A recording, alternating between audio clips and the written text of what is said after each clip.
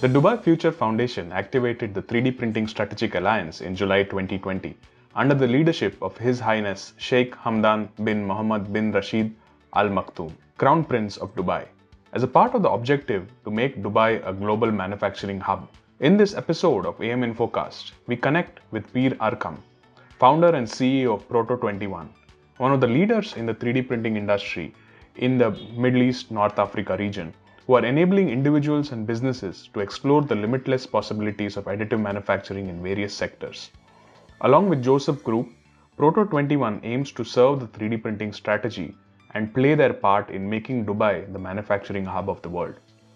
Tune in to this episode as we get an insight into the journey of Proto21 and the 3D printing landscape in the region. Welcome to AM Infocast, Peer. Thank you. So for this episode, we also have Manoj Pillai, who's from Jumbo Electronics, who's also the co-host for this special episode for the Middle East region. Welcome, Manoj. Hi, thank you. Yeah, so to address you in a short space of 3 years, Proto21 has really become one of the leaders in additive manufacturing in the Middle East and North Africa region. Can you share a bit about your 3D printing journey and how did you come about creating Proto21? Sure, Aditya. So I came to Dubai in 2016 to visit, and I always wanted to have my own 3D printing company. I initially started in Pakistan, but due to some restrictions in the government laws, I was told that it's not possible to import printers that easy there. So I came to Dubai for a visit to just see how the market is here, and I was really impressed by the city. And I actually wanted to work here and in the future start my company here. So I initially began with looking for a job. So because I wanted to understand the market first, because in a business, it's most important is what you create and what you can sell and what's the market requirement. Where I come from, Germany and Turkey, the market requirements there were very different than here. So I joined the company and I worked good 8 months there. And then I realized that, I should change and I should go on to starting my own company. It was literally a sudden decision. One day sitting in my room and thinking when I will do it. I've been thinking on this like 6 months now, 6 years now. And I wanted to just start it. So I literally started bootstrap. I had no plan of anything kind of. I just started making the website and I resigned and I started alone. And my ex-boss helped me first, Salman Ghaznavi. He was my boss back in another company. And he helped me, supported me, gave me some space in his office areas, which was in Citadel Tower, Business Bay. That's where I used to live and work. And, the starting point is very difficult. You want to be aware, you want to promote your company. So things were going good. But later on, I saw I need a huge investment because I want to establish a factory, and my vision and goal is to be the largest manufacturer in the world, to be honest. It still scares me, but it still is the vision and goal. I joined, I was doing training courses initially to generate the revenue in my company. I was well versed with the technologies and my experience of all 9 to 10 years in 3D printing. So I was giving courses to many big corporates and established leading companies here in MENA region. In Dubai, UAE region, I ended up meeting Joseph Group, who are the largest signage manufacturer in Middle East and Africa. And we were discussing for the course, so they invited me for a course. But then it was a nice gesture from them to offer me a partnership where Proto21 will act as an incubator in the Joseph Group and grow. And mashallah, now we are one of the largest 3D printing companies. We have great clients. We have done amazing projects so far. And our tagline is to the future. So imagine what I need to do is like having 10 more factories like one we have here. We have more than 50 FDMs. We have HPMJF and many other technologies, and we're doing so well. Very interesting, Pir. I have a question. Okay. His Highness Sheikh Mohammed bin Rashid Al Maktoum has launched the 3D printing strategy with an aim of elevating Dubai as a manufacturing hub. So, how is Proto21 aligning its strategies with this initiative? We are a strategic partner with Dubai Future Foundation. It's that new beautiful building in the Sheikh Zayed Road. If you've seen, they have the 3D printing facilities inside, and they're pushing 3D printing very well. Also, like in COVID times, the local manufacturing was much needed because the supply chain from China was stopped, and people needed like medical equipments, medical lot of support in terms of engineering. So it was very much needed in hospitals. The masks, the COVID face shields, the protective face shields. We ended up doing a project with Dubai Police. So as a company, I mean, we know that His Highness wants to make Dubai as a 3D printing hub of the world, and we have exported quite a lot of countries from here. So we have exported more than 30 countries. Many are in Africa, Asia, Europe, Americas.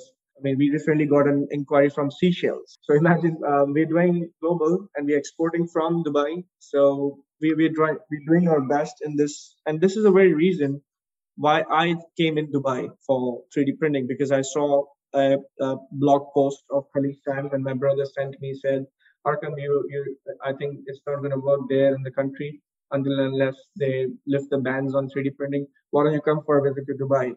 So that's how I actually came here. So it's very much aligned with the initiative. That's great, Pete. I think it's really inspirational to see how you started and how you scaled this technology with support of your partners and your ambition, really. That's good to see. What are the technologies which you employ at Proto 21? And can you share some of your milestone achievements in these past 4-5 years you've achieved with the company? Sure. Just to add an information here, I was the first guy to make a 3D printer in Pakistan, in my home country. I was sent to United States for a scholarship during my bachelor's. That's where I saw 3D printing for the first time. I'm talking about 2012 spring. So imagine there was no 3D printing company in Dubai then. There was no need 3D printing. If I used to talk about 3D printing in my college, people used to laugh at me and say, "Are you serious? Like, are you joking?" I was just shooting videos and they're like, "These are renders and these are maybe, those fake videos, like they have iPhone 15 coming on the YouTube." So in the college, it was very big, tough time for me to get my degree and everything, making the 3D printer final project. So I learned most of the technologies. That was one of my strengths. And that's why maybe a reason Product 20 is successful and my career is good in this. In Product 21, especially, the idea I'll explain today, I haven't spoken about this before, but the logo, the idea came from hexagon, right? So the hexagon was actually used in the bees and honey. So you see the honey comb structure. It's like a lot of bees of different kinds of bee, be it a army bee, be it a soldier bee, worker bee. They all work together, bring nectar from different flowers, and they combine together, make like a purest form of nature, that is honey, which is like a purest form of food, which is so useful and the best food, they say. It's like it cures a lot of different diseases. So it was just in my mind. I mean, I never thought that I will make a 3D printing company like this and have. But when I was designing a logo in the fourth year of my college, the logo was about bringing in different technologies to make one model, bringing in complementing different technologies to produce a model. So when I used to be in 3D printing industry, I used to see around a model. Let's say people used to call and say, "Can you 3D print a box?" I was like, why would you do that? I mean, a box can be just laser cutted and made a box. So I used to always think on why something is made in certain way and why we shouldn't 3D print it. You know what I mean? What we should 3D print. So considering that, we have 3D printing technologies, but Product 21 is more of smart manufacturing. So you see in the name Product 21 to the future, it doesn't say anything 3D printing there. It uses the potential, it uses the technologies of 3D printing to the best purpose. So we have FDM print farm, we have industrial SLA, lithography, we've got Forms Labs, we have HP Multijet Fusion technology that we have actually bought from Jumbo, and Manoj has been very supportive in there. We have VASP 3D printer, that is a tall one from the company called VASP. They only do these kind of printers where the tall items can be done. We have Modixes, that's a self-assemble kind of DIY 3D printer. And we have binder jet, full color jet printing. So I literally started the company from one Prusa machine. And that is 4 years ago. So when I resigned, I had one Prusa in my room. And that's what I had 4 years ago. When I joined Joseph, I brought that machine, and in Joseph Group, I was showing everybody that what it can do. And I mean, in that time it was common, but most of people still now haven't seen the technologies. So we have those as 3D printing technologies, but then also at the same time we have subtractive technologies from Joseph Group, and that's where the complement comes in. So the 3D printing along with subtractive is a bingo, is a success because we use what is best in where, and it works really well. So in subtractive, Joseph of course is very much resourceful and laser cutting, CNC, and router. The many technologies that we use from there. So it's a combination of technology. That's what is making Product 21 successful. Impressive growth from one Prusa machine to the place where you have entire spectrum in the polymer additive manufacturing, 3D printing. So what does future of 3D printing look like in the MENA region and for Proto 21? Well, you see, UAE is a great country to work in technology sectors for entrepreneurs. I mean, myself, I started from scratch literally. When I came to UAE, the first offer that was given to me was around 3,000 dirhams, imagine, and I was a master's in mechatronics and everything. But I knew that I'm not at the right place and not the right company. I was looking for 3D printing companies to bring me in, and nobody was giving me a job because they were saying my CV was full of cocktail. It had not any single particular experience, which had a 5 to 6 years experience. But I always knew that UAE has a high potential. Why? It's safe and secure. The government is supporting technology companies. So many times it has been a case that Dubai Police, Ministry of Defense, ADNOC will come up to us and say, we need this done. And I'm like, you can do this without 3D printing. Why would we? No, we need it 3D printed. I said, why? Because it's environment friendly. So imagine, such a support, disregarding the money involved in it, they want to push technology. And that's where I see a huge potential in the Dubai, and in particular UAE. I'm not really much aware of the MENA region.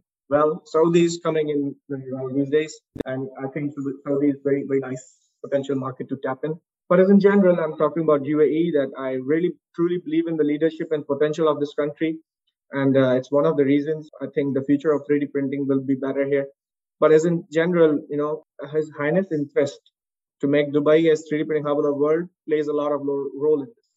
Well, that's great, Peter. I think it's been great to have this conversation, to know about your journey and really showcase the potential 3D printing has. For you as well personally, you started with as Manoj said, with one printer, and now you have the fleet of printers and potential business where you're exporting. I think that showcases the potential of 3D printing, and I'm sure there will be more growth for you and for 3D printing in the region. And we wish you the best of luck with all your endeavors. And great talking to you on this AM1 Infocast today. And thanks, Manoj, for joining us on this podcast as a co-host. Welcome. Thank you, gentlemen, for inviting me. It was a pleasure. And I really appreciate your interest in the company and all the questions you asked. Thank you so much for the podcast. Thank you for tuning in to yet another episode of AM Infocast. We're happy to share that we have crossed 15,000 listens thanks to your support. I also take this opportunity to thank our co-host for the Middle East region, Manoj Pillai, who is also part of our AM Chronicle editorial advisory group. So until next time, keep listening to AM Infocast and do like and share.